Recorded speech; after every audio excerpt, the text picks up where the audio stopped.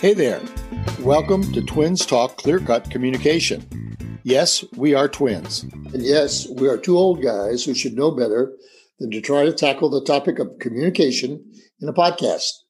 But we're going to do it anyway, and hopefully you'll find it informative and maybe even enjoyable.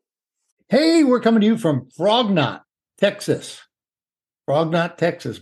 Now, we have with us a marketing executive. And my sense of things is Frog Knot is probably a town you don't want to be from in Texas. How would you change that, Ms. Marketing Executive? What would you say to Texas?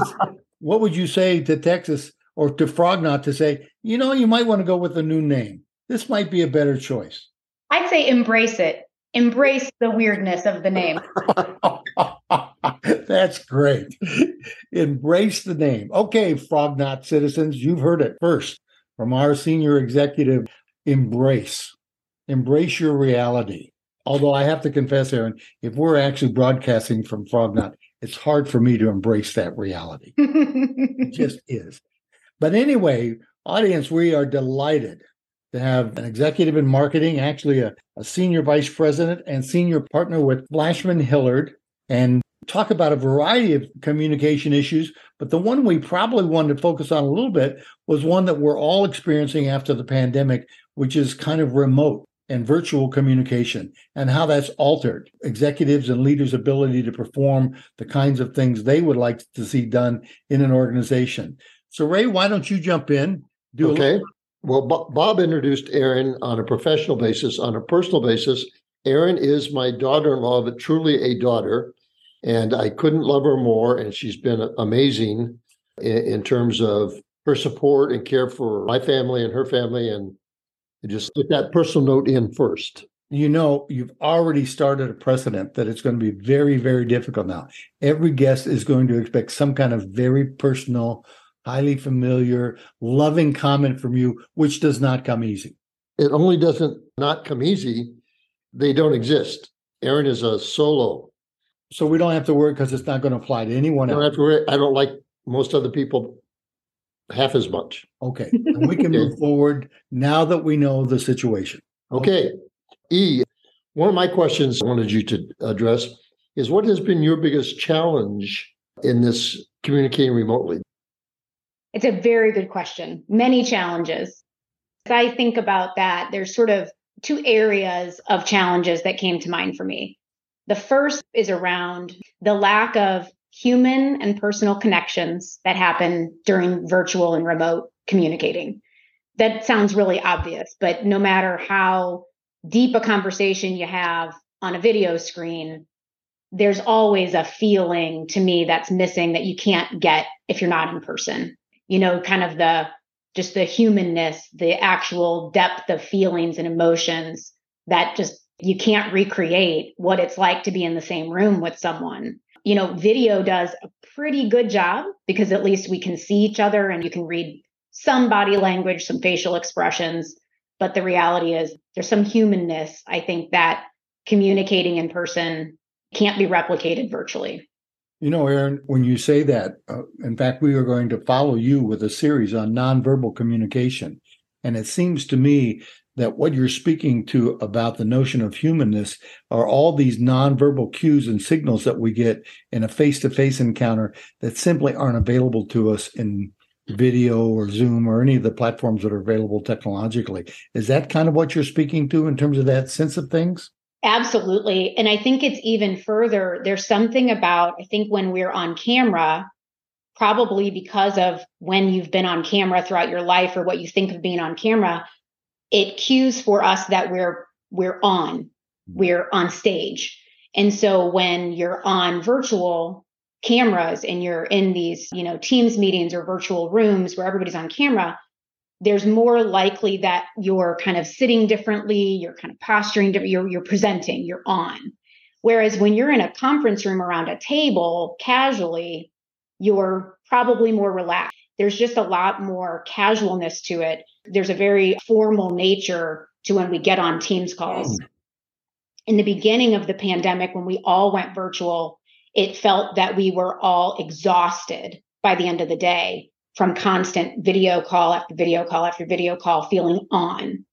Interestingly, now we are pivoting back to hybrid workplace, and people are saying the same thing about now in real life interactions. It's as exhausting as the virtual felt at first. And I joke that, being around three-dimensional people is a lot of work because I think it takes a very different energy from you to be face-to-face with people that used to feel normal and regular. Now it feels foreign again. It's like we had a muscle and we didn't exercise it, and now we've got to build it back up. The part that the in-person, to me, you get that you cannot replicate in virtual is the stuff that happens in between business talk. So if you imagine you're in a conference room and you have a meeting with 5 or 6 people and everybody agrees the meeting has ended. And as you're walking out of the room, there's conversation still going. There's small talk, there's the weather, there's the sports game, there's the current events, the how's your family, all of those things that happen in a very short moment as people are leaving the room. When you hang up a virtual call, you're back alone in your room by yourself. And those things seem kind of insignificant, but I think they build up over time and create your kind of emotional connection with the team, but also with your workplace. I have a unique experience in that I started at my company in 2012. So I was there for about 6 years in the workplace, 5 days a week, full days. Then I went remote in 2018 when no one else was remote. So I struggled to find the balance. And I was sort of always felt I was begging people to find time for me because I was craving all that interaction that I knew they were having in the hallways and in the lunchroom and in the conference rooms that I was missing. Then just 2 short years later, everybody went remote and they were all looking to me to say, how the heck did you do this? And I said, well, now you know why I was begging you all to get on video or to find time to talk to me outside of meetings, because I lost all of that, the small interactions completely. One of the things I'm hearing you say, Erin, that's interesting, very interesting to me, is that the remote communication lacks the energy of face-to-face, three-dimensional contact, and it doesn't create the opportunity for as many moments. And I like that there are moments that occur in communication that are critical in terms of the ongoing value of the relationship, the ongoing nature of the contact. And they can occur in remote communication, but they're not as likely to occur and they don't occur as frequently. You almost have to manufacture them. Yes. Is the hard part. And then when you manufactured it, it's not the same, because an organic interaction in the elevator, and you see somebody wearing the t-shirt for a college and you say, oh, I know that college. My cousin went there. That's a really natural thing. In virtual, I think there could be like, oh, I saw that picture on your wall. Tell me about that. There's some of it. A lot of people try hard to still keep those kind of interactions going. But if they don't come naturally to you, it could all feel very transactional. We had a number of people who got hired, who became new employees during fully remote. And I think they suffered an even more difficult challenge because they had no relationship with anyone, then had to start manufacturing them and seeking them out. And some people, I think, who were very intentional and really dug in and tried hard, made it work. But a lot of people parted ways because they never had that feeling, that warm feeling about the workplace and the coworkers. It was just a job with a computer, with a transactional meeting here and there that they had to get their work done. Given your extended experience with remote and with using technology, is there anything that you do in particular to create, if you will, a warmer environment, or to create a more hospitable environment on a Zoom platform or RingCentral or whatever it is? Yes, I think there are things that I have tried to make sure I do, and I've tried to help other people see how to do them too. I don't think they're perfect, but one thing is, when you open a virtual meeting with a number of people, you need a facilitator. Somebody needs to be sort of the conductor of the meeting, because just like that's true in a conference room, but I think it's even more true on a virtual meeting, because it's easy for somebody to just mute themselves or even go off camera, and they're just a just an attendee to the meeting. So to bring everyone in, you really have to conduct and call people out in the polite way. You have to work a lot harder. One thing I try to do, just make sure I'm a good meeting facilitator. And then even to add the layer, if it's a hybrid meeting, even more so, you really need somebody to orchestrate how to make sure everybody stays connected to that. Now, we had someone on previously, Erin, and we were chatting about it in terms of our own experience going through the pandemic. And we concluded the hybrid meeting is the worst. Now, has that been your experience, or would you say, no, we figured that one out? No, they are very difficult, difficult, especially if the technology isn't equipped for it. Mm-hmm. We have figured it out, I think, for some hybrid meetings. And I would say the hybrid meetings where it's a collaborative discussion, it's truly a team meeting where everybody needs to speak up and be part of the conversation. Those seem to be able to manage, and not too many people. I'd say, I don't know what the magic number is, but if you've got a room with more than 4 or 5, I think then it gets unwieldy, because then that group's going to have their own conversation. But we do it a lot. We'll have a client who's sitting in a conference room in Virginia, and then 5 people from Fleischmann Hillard, all virtual from different places in the country. The client team is allowed to have a different kind of experience than we all are. So it requires them to have some courtesy to us and vice versa. But sometimes we actually build it into the format of the meeting, in that they might sort of mute themselves and say, we're going to talk amongst ourselves for a few minutes. And so all of us say, okay, we'll work independently or take a break, and then we come back together. Where hybrid meetings absolutely do not work is if it's a very large group. Most of the time for us, we are all virtual. And what an interesting point is, clients and corporations are far less willing to pay for travel right now, because you don't have to. And it's a huge expense if you think of sending big groups of people or very regular weekly travel. I think all of that has really faded unless there's a very good reason. We do it for relationship. I mean, we know the relationship with our clients is absolutely critical to us doing the best work we can and meeting their needs. But now those will be fewer and farther between, and the virtual meeting has really replaced it. It used to be, though, a lot of conference calls, where you're just voices on the phone. Talk about an ineffective way to conduct any business. I mean, those really, thank God, they're gone. Now you can have these kind of mix and match, but our client teams that facilitates a client is almost always scattered around the country, because we work to put the right talent on the project versus just because you're in a certain city. One of the clients I've worked on for a long time, I had never lived in the same city as my colleagues that I worked with, so much so that it took 5 years for me to actually meet one of my colleagues that I had worked with very closely. So I just got to meet her, last fall. And it was such a weird experience to I saw how tall she was, and I never knew, because I've only seen her like this. You don't really know a lot about people in that setting. And so you discovered that you really didn't like her? No, not at all. But when we did all come back from virtual, and especially people we had hired, the thing that got talked about the most once you met someone in person was their height. How tall are they? Interesting. Yeah. And it became sort of a running joke of did you know that person was 6'2"? Did you know that person was only 5'4"?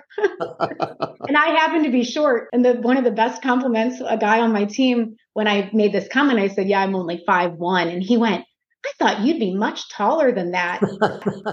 While we're discussing this, you've mentioned some of the difficulties that you have to overcome in remote communication. Are there any elements of communicating remotely that you prefer, that you feel really are an advantage? I think having many channels to choose from is an advantage.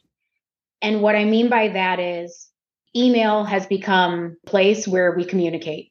But the introduction of messenger or chat functions, whether within meetings or ongoing, and making it easy to access and easy to track, has been incredibly helpful. Problem with chat, the downside of it is it's a massive distraction. So I think just having the options, the different ways to communicate with people. Some people really like chat. Some people really prefer email. Some people really prefer phone calls because they communicate better that way. So getting to know someone's preferred methods of communication has been an interesting way to kind of get to know people. You also said earlier, which I picked up on and thought, okay, this is a real plus for remote communication, was when you were talking about working with a client. Your talent is all around the country. So you can get the best talent in one place remotely when you sometimes can't do that face to face. And you can get your top knowledge. So if I'm working with a client, knowledge and expertise are both more accessible remotely than oftentimes they are face to face. Bear, another question or something else you'd like to ask? Well, I was just going to maybe redundant, but you had tips that you wanted to give people who are moving toward this form of communicating, and will have to manage it and make it effective in their environment. I have 2 tips. And the first is not about communication, but it's about working as a remote employee. And somebody gave me this tip, and I absolutely live by it. And that is put on shoes every day before you start working. And it sounds absurd, but it actually does signal something of, I'm ready for work. You get dressed and you put shoes on as though you're leaving to go to work. There's something about staying too casual that causes your brain to not get in kind of work mode. But related to actual communications, I do think more on where I just was is meet people where they are, being really intentional about the communications you're having. Your quick chat to someone might be a big deal to them. The words you use, even the punctuation you use, the grammar you use might change how they perceive whatever it is you're saying, particularly for leaders. I try to be very conscious of, if I ask something, making sure I couch it with, this is not urgent, this is a quick question, no pressure, no rush, set the tone, or this is really critical, I need it now, can you help me? To make sure I set the tone, because everything can feel urgent in a chat or in an email. You can lose some of the context. So making sure you frame up exactly what we're after and make sure you keep as much of the humanness as you can in it. Sure. Those are terrific insights. In keeping with your intentionality concept, Erin, do you structure your meetings differently when you're using technology, like in a Zoom session? Yes. I think almost sometimes we structure the virtual meeting tighter than an in-person meeting. You try to squeeze as much out of 30 minutes as you possibly can. And I wonder often if that's to a detriment of the topic, that we can cover it in 30 minutes and then, 30 minutes comes and goes, and have you really gotten to the root of what you needed to get to? And then you hang up and you may go directly into another 30-minute meeting on a different topic. So you aren't giving yourself time to process, digest, think about what next steps can and should be. I always say that the days when I have lots of back-to-back virtual meetings are the days when I dream about work. And I swear it's because my brain is just finally, once I go to sleep, is trying to process everything I heard and consumed throughout the day. So yes, structure the meeting, but also make sure you structure the in-between time to not only, get your lunch and get water and all of the basic human biological needs, but process what you heard and make sure you know what to do with the information next, so it doesn't just get lost. That's extremely valuable. Sorry, Bear, I cut you off. No, that's great. Any closing thoughts? I can't believe we're at a stopping point. And Erin, this probably means we're going to have you back. I would be happy to come back. To me, this is a topic that when I first went remote, I thought, I have no idea how to give advice on this because I felt so lost in it. And now I can't believe I can say 5 years in to being a fully remote employee, we have learned a lot. And exactly what you guys are talking about. How do you embrace the benefits of it and try to correct the things that are so problematic for what it lacks, which is culture and humanity, because it just doesn't, Absolutely. Well, you are terrific. And I think if we have a vote, I might replace Ray with you. I was afraid of that. That was my one reluctance in having Erin on. And I was thinking, that is very kind, but no replacing either of you. I'm thinking Ray was probably thinking, well, I'm thinking the same thing. I could easily replace Bob with Erin and we could move forward. Yeah. Erin, thanks so much. Thank you, guys. This has been very fun, and I would love to come back anytime. The twins are done talking for today. Now it's your turn. We'd love to hear from you with feedback regarding today's theme or a situation you'd like us to step into. during a future session. You can reach us at twintalk46@gmail.com. Remember, no communication problem is so big, so complicated, or so intense that we can't make it larger, more complex, or more dangerous than it already is, almost effortlessly. And we'd like to thank Kevin MacLeod for the score that both began and ended this podcast.